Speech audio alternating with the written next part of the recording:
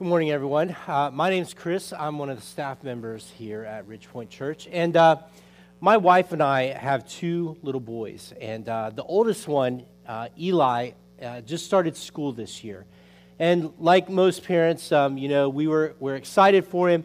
And we wanted to make sure that, we wanted him in the right school and all of that stuff. And so we actually applied for one of the magnet schools. And so he ended up he goes to Jewett School of the Arts. And as school kind of, we knew about it in the summer that, he was going to start here, and we started talking to him about it and everything. But before we go on, I really need to tell you a little bit about Eli. He and his brother are adopted, and he actually, in just a couple of days, it will have been exactly 2 years that Eli's lived in our home with us. But before that, he lived in 20 different placements, like between the time he was taken out of the home where he was born and, the time that he was in foster care. So 20 different homes that he was in. And so, as you might guess, he's a little nervous. So he gets nervous about change and different stuff and all of that stuff. And so as we began to approach the beginning of school, one of the things that we knew kind of in the back of our mind is we were excited that he was going to go to school at Jewett, and we love the school so far. It's just been great. But the biggest kind of thing for us, the biggest downfall is that it is not at all close to our home. In fact, we live in the very southwest corner of Winter Haven. It's in the very northeast corner of Winter Haven. And so it takes about 30 minutes to get to the school. So 30 minutes to take him to school, 30 minutes home, another 30 minutes to get him in the, so we're looking at roughly 2 hours a day for, travel back and forth from school. But for us, we're like, we have to start this way. I mean, for him, if he's going to at all feel comfortable, we have to start this way. We have to take him, we have to pick him up, all of that stuff. Well, about the time that, school was getting ready to start, before the teachers got back and everything, my wife decided, she called the school and said, hey, kind of told them a little bit about Eli and said, can we bring him and let him, see the school? And they're like, yes, great. One of the assistant principals showed him around and just, was really gracious, showed him all around the school. He loved it. He was so excited. And then as they were about to kind of wrap everything up that day, the assistant principal mentioned something. She mentioned something about riding the bus. Now, Eli had not heard, the possibility that there was a bus involved. As far as he knew, we were going to take him back and forth, and that was fine. But as soon as he heard that term, he knew what the bus was. He's always talked about the bus. But as soon as he heard that, he began to say to my wife, hey, do I have to ride the bus? I don't want to ride the bus. I don't, just that nervous. I don't want to ride the bus. I don't want to. And ultimately, he kept talking, and the assistant principal's like, okay, what have I done? She kind of backed off a little bit. And after a while, it finally came out as he's talking that he doesn't want to ride the bus because the bus will take him to the other house. Yeah. When you hear that as a parent, that breaks your heart, because for him, the other house, I don't know what it means. I don't know if it's the last house he lived in before ours, or if it's the 19 others that he lived in before ours, but he always says the other house. And so he immediately is, Mommy, I don't want to ride the bus. The bus is going to take me to the other house, because I know at least at the other house that he rode the bus back and forth. And so in his mind, if he got on the bus, instead of going to our house, it was going to take him to the other house. And so, my wife kind of backed off of that, and obviously, we'll drive him to school till he's 18. We don't care, we're gonna do whatever we need to do. But, after school started a little bit, we kind of approached the conversation again. My wife, the bus leaves our neighborhood about the same time that they actually leave to go to school. And so they would drive alongside the bus, and she would say, that would be the bus if you rode it. And she showed him where they let off in the afternoon. But in his mind, for all of her explaining and all of her showing, in his mind, if he gets on the bus, it's going to take him to the other house. no matter how well we explain that to him.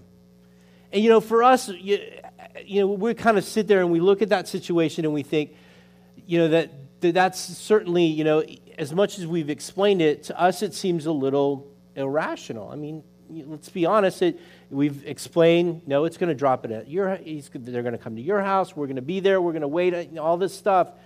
But in his mind, he's still going to end up there. So for us, that's a little irrational. We think through that and we think, for all that explaining, he still thinks it's going to go to the other house.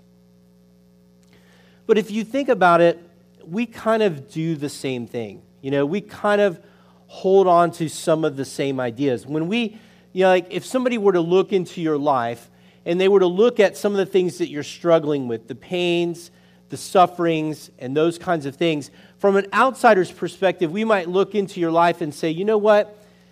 That thing that you're holding on to, it's kind of irrational. Like, it's not doing you any good. In fact, you holding on to it, it's kind of hurting you. It's causing problems in your life that you don't even see. Like, you're destroying relationships in your life because of something that happened to you years and years and years ago. And so, as an outsider would look into that, we would think, that's kind of irrational. But to us, it makes perfect sense. To us, it makes sense to hold on to that thing because I was hurt and because that person betrayed me, and I got to hold on to it because I have to be reminded of what happened. And you're saying, well, what are you talking about, Chris? Well, I mean, it could look like a lot of different things. I mean, like Denise shared earlier, it could be that situation where, you were in a relationship or a marriage and, it went on for years, and then all of a sudden you were betrayed. And years later, you can't get past it. You're still holding on to it. You still want to see that other person hurt. You want to see justice. You're holding on to that pain. And you can't seem to let it go. Or maybe it's a situation from your childhood, kind of like Eli's situation. Maybe there was a parent or a guardian in your life who, for whatever reason, they hurt you in some way. Maybe it was physical abuse, maybe mental abuse, maybe even, unfortunately, sexual abuse. And we're holding on to that. We're struggling with that. It's affecting everything of our life, but we can't seem to let it go. Maybe it's a situation where you have a friend that was hurt, or maybe it was a spouse or somebody close in your family where it wasn't actually you that was hurt, it was them that was hurt. And you see that being played out. You see how it affects them and how it's affecting, they're holding on to it. And you want revenge and you want justice for that person. And you're just holding on to it. And it's affecting your relationship. Maybe even affecting your relationship with that person. Or maybe let's be honest. We've all done some pretty bad things. Maybe it's something that we've done. Maybe we were the cause of all the problem. Maybe we were the cause of the pain and the suffering. And now here on, this side of it, we see the bad that we cause. We see the hurt that we cause. We see the frustration that people feel with us because of what we did. And so we can't seem to move beyond it because we can't forgive ourselves. We can't get beyond it ourselves. But here's kind of the takeaway for today. The takeaway is this, that holding on keeps us from moving on. When we hold on to that stuff, when we hold on to that pain and that suffering and how we feel, that revenge, that justice that we want, when we hold on to those things, it keeps us from being able to move on. It keeps us from being able to get to any sense of what we're looking for, at least in this series, this idea of freedom. So if you're just joining us for today, we're actually in the middle of a series, and it's called Freeway. And the idea behind it is we're kind of on this freeway, this journey toward what we call freedom. In fact, that's the last week as we wrap this up, that's what we're going to focus on. We're going to talk about this idea of what freedom means. Because it probably means, the way we're talking about it probably means a little bit different than what we've been taught as Americans. But we're on this journey, and we're kind of been working through the different steps. And at this point, I would normally kind of walk you through all those steps. We're actually going to do that in just a second. We're going to look at a specific scripture, a specific passage in Scripture.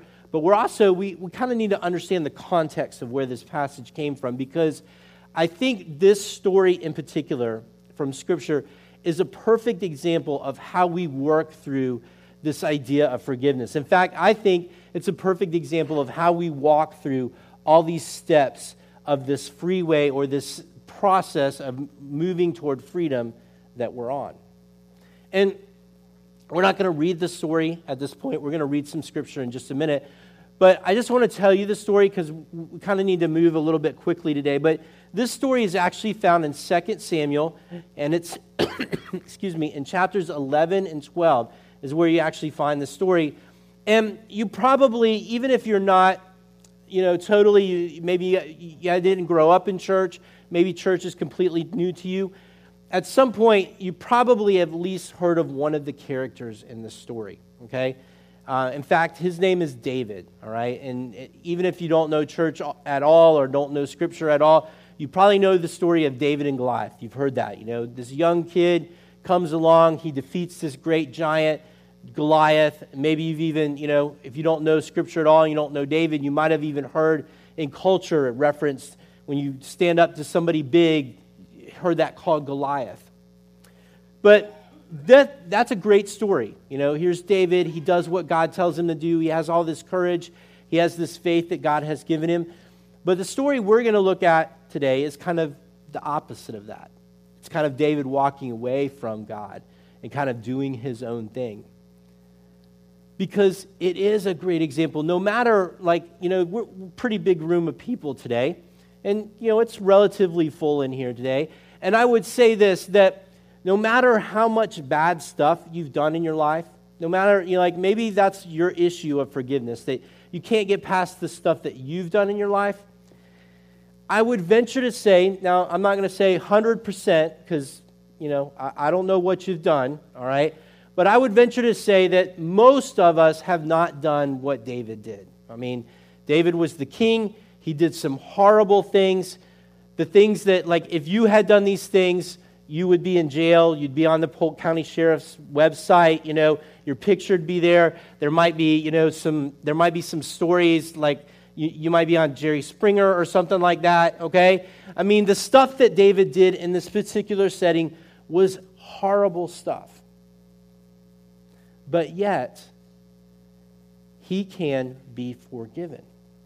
He can move through that process of forgiveness because no matter what we've done, God will forgive us. God will forgive us. And so we're going to walk through that process. In fact, the story is actually David and Bathsheba. I'd encourage you, go read it. It seems like every time I read that story, I read more. It sinks in more how much horrible stuff David did. But here's what happened. David had been the king for just a little bit of time, not too long. He was the king of Israel. And he was actually supposed to be out leading his men in battle. I mean, it says that in Scripture, that's where he should have been, but he wasn't. He went up on the kind of the top of his palace, looking out over the city. And as he's looking out over the city, he sees this woman in the distance bathing. And instead of doing the smart thing, which would have been to go back inside at this point, he kept looking. And not only did he keep looking, but then he started to ask, okay, who's that woman? Who is she? And his attendants, his people they said, you know what? That is actually Bathsheba. She is married to one of your commanders, a guy named Uriah. And, he's off fighting, okay? And there she is. That's who she is. And instead of just asking, David also sent for her. So she comes to the palace. One thing leads to another.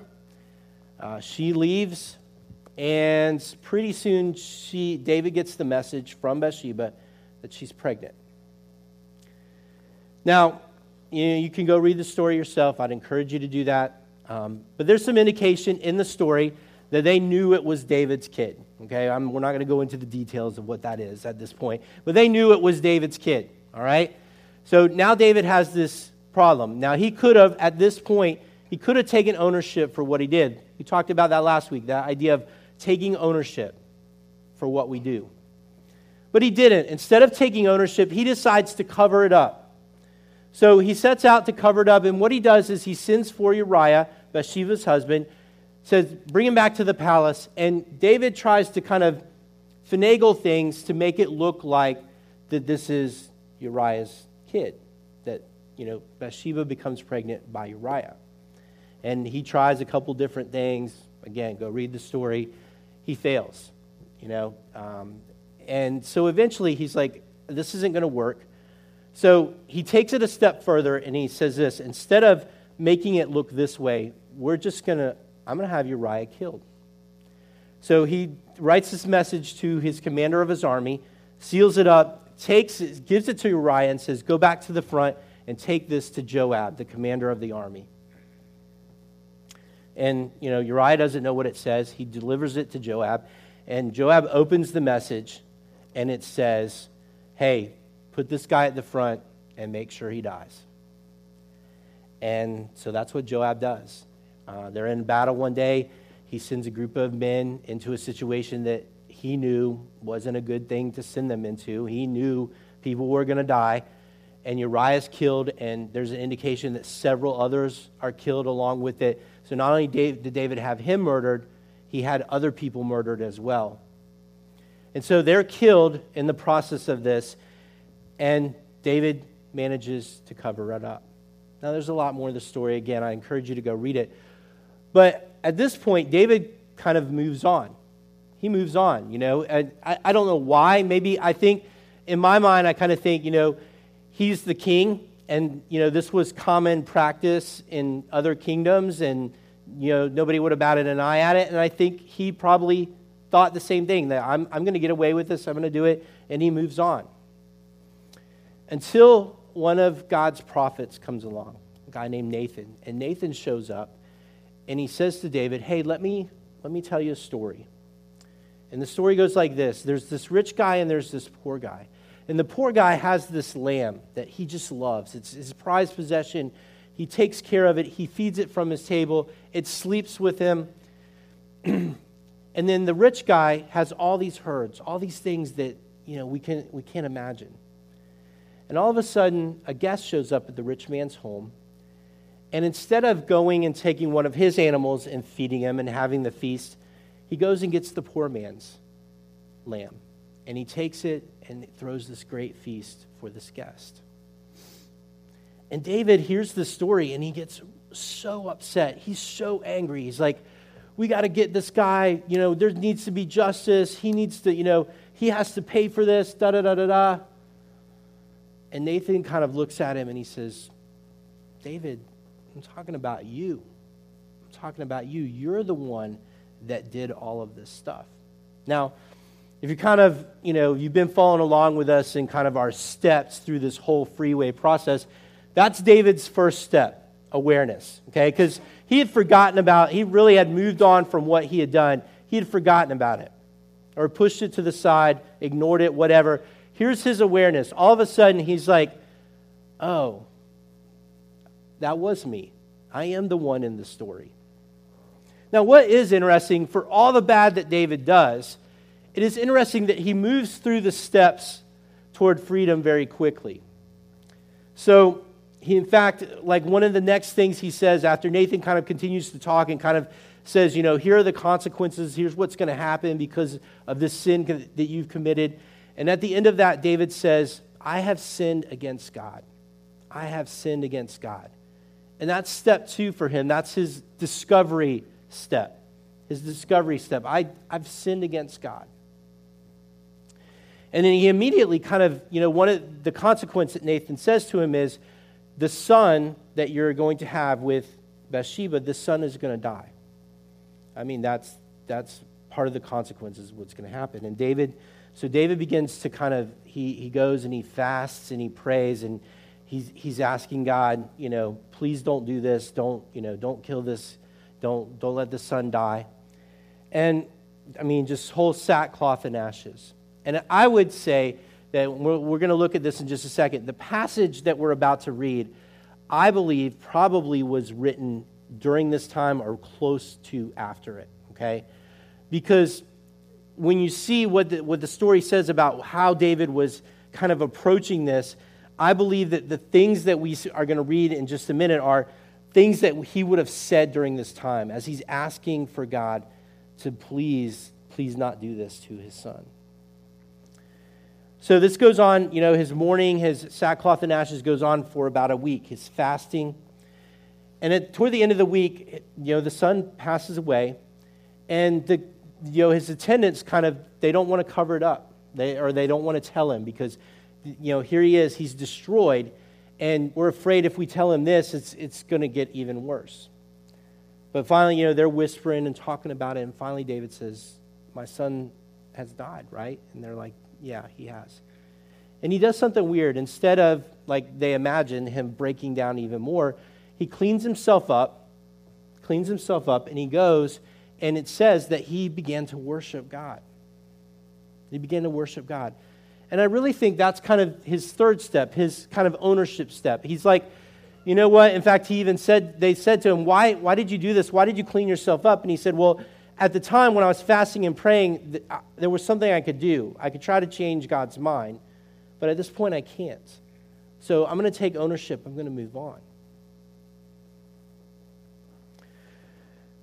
So he kind of walks through these steps very quickly, which leads us to, I think, what is the most important step. On this whole freeway process, this whole journey that we're on, the step that we're talking about here, this forgiveness step, is I think, by far the most important. In fact, I would say this, that the journey to freedom has to go through forgiveness. That the journey to freedom has to go through forgiveness. I think those steps the first three are important, but without this step, without us being able to, without us being able to quit holding on, we're never going to be able to move on. So this step is so huge and so important, and it can mean a lot of different things. Forgiveness can mean you forgiving other people. Generally, that's what it is. That we've been hurt, we're suffering, we're struggling, we have bitterness because of something that someone else did to us. So we're struggling with that. We need to forgive those people. Or maybe, like our other situation, maybe it was somebody that hurt somebody in our family and we need to forgive those people. Maybe we need to forgive ourselves. In this particular passage that we're going to look at, David is asking forgiveness from God. But I believe it's a great way, it's a kind of a guide for us, no matter what journey we're on, for us to get that forgiveness that we're looking for, whether it's forgiving ourselves, forgiving other people, whatever that looks like. So, excuse me, the passage is actually Psalm 51. And we're going to start out actually this way. We're going to look at the inscription that goes right before the psalm. It says this, Psalm 51, if you've ever read the Psalms, up at the top usually, there's a little description of where the psalm came from. And this one says this, to the choir master. So it was designed to be read in public, sung in public, whatever. And it says this, that this is a psalm of David when Nathan the prophet went to him after he had gone into Bathsheba. So here David is, basically what he's written, what he's pouring his heart out, he's asking forgiveness from God after all of this stuff has happened, after all this awareness on his part. In verse 1, it says this, have mercy on me, O God, according to your steadfast love. According to your abundant mercy, blot out my transgressions. Now, David took probably the hardest step of all, the step that we all struggle with. It's kind of what we talked about last week, that we want to assign blame. Here David had the opportunity to say, you know what, this happened and that happened in my childhood and da-da-da-da-da, and so I committed this sin. Instead, he says, God, have mercy on me. I'm the one that did this. according to your steadfast love, according to your abundant mercy, blot out what I've done. Blot out my transgressions. Verse 2, wash me thoroughly from my iniquity and cleanse me from my sin.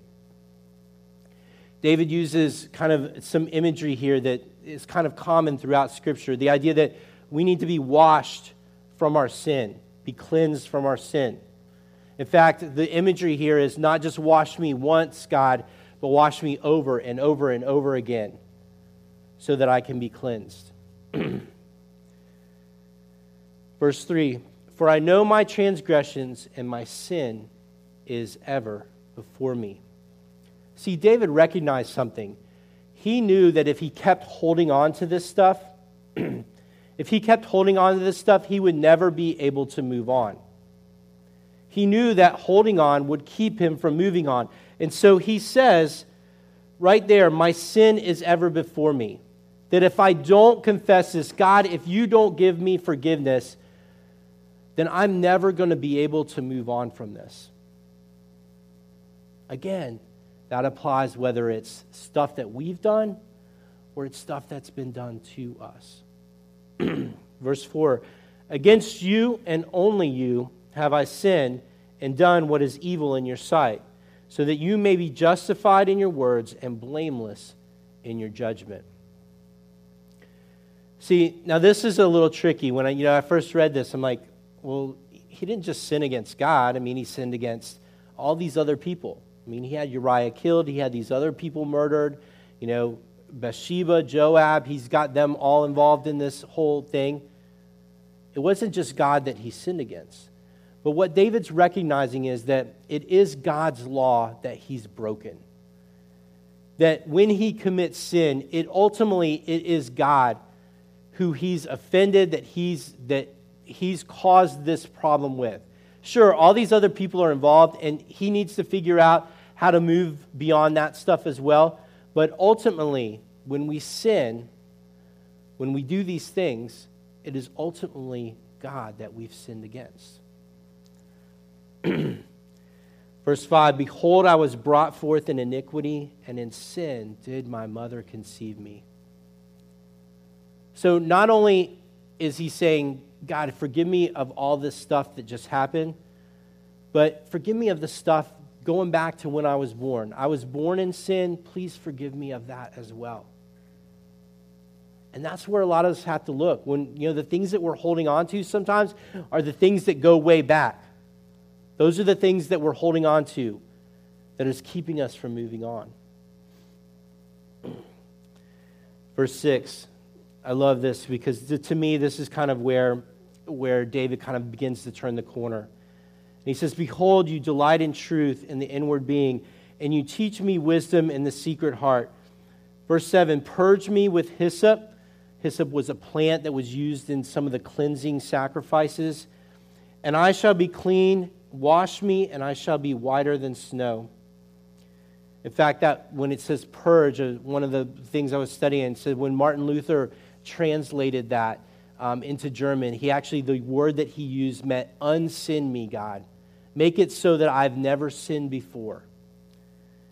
Verse 8, let me hear joy and gladness. Let the bones that you have broken rejoice.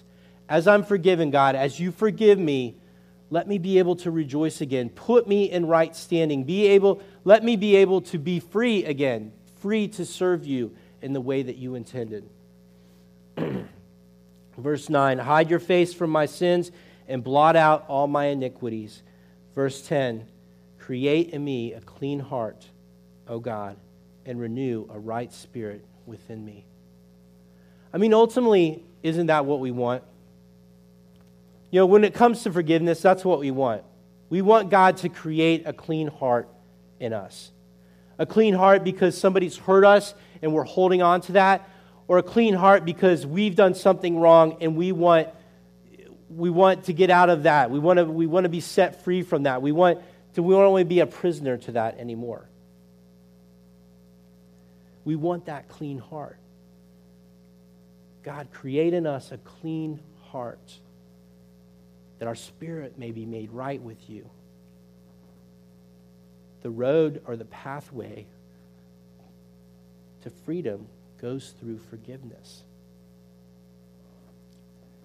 You know, thinking back to Eli's situation again, you know, as I joked earlier, you know, if he needs to ride the bus or if we need to take him to school until he's 18 or until he graduates, or even if we have to drive him to school and take him home from college, we're going to do it, okay?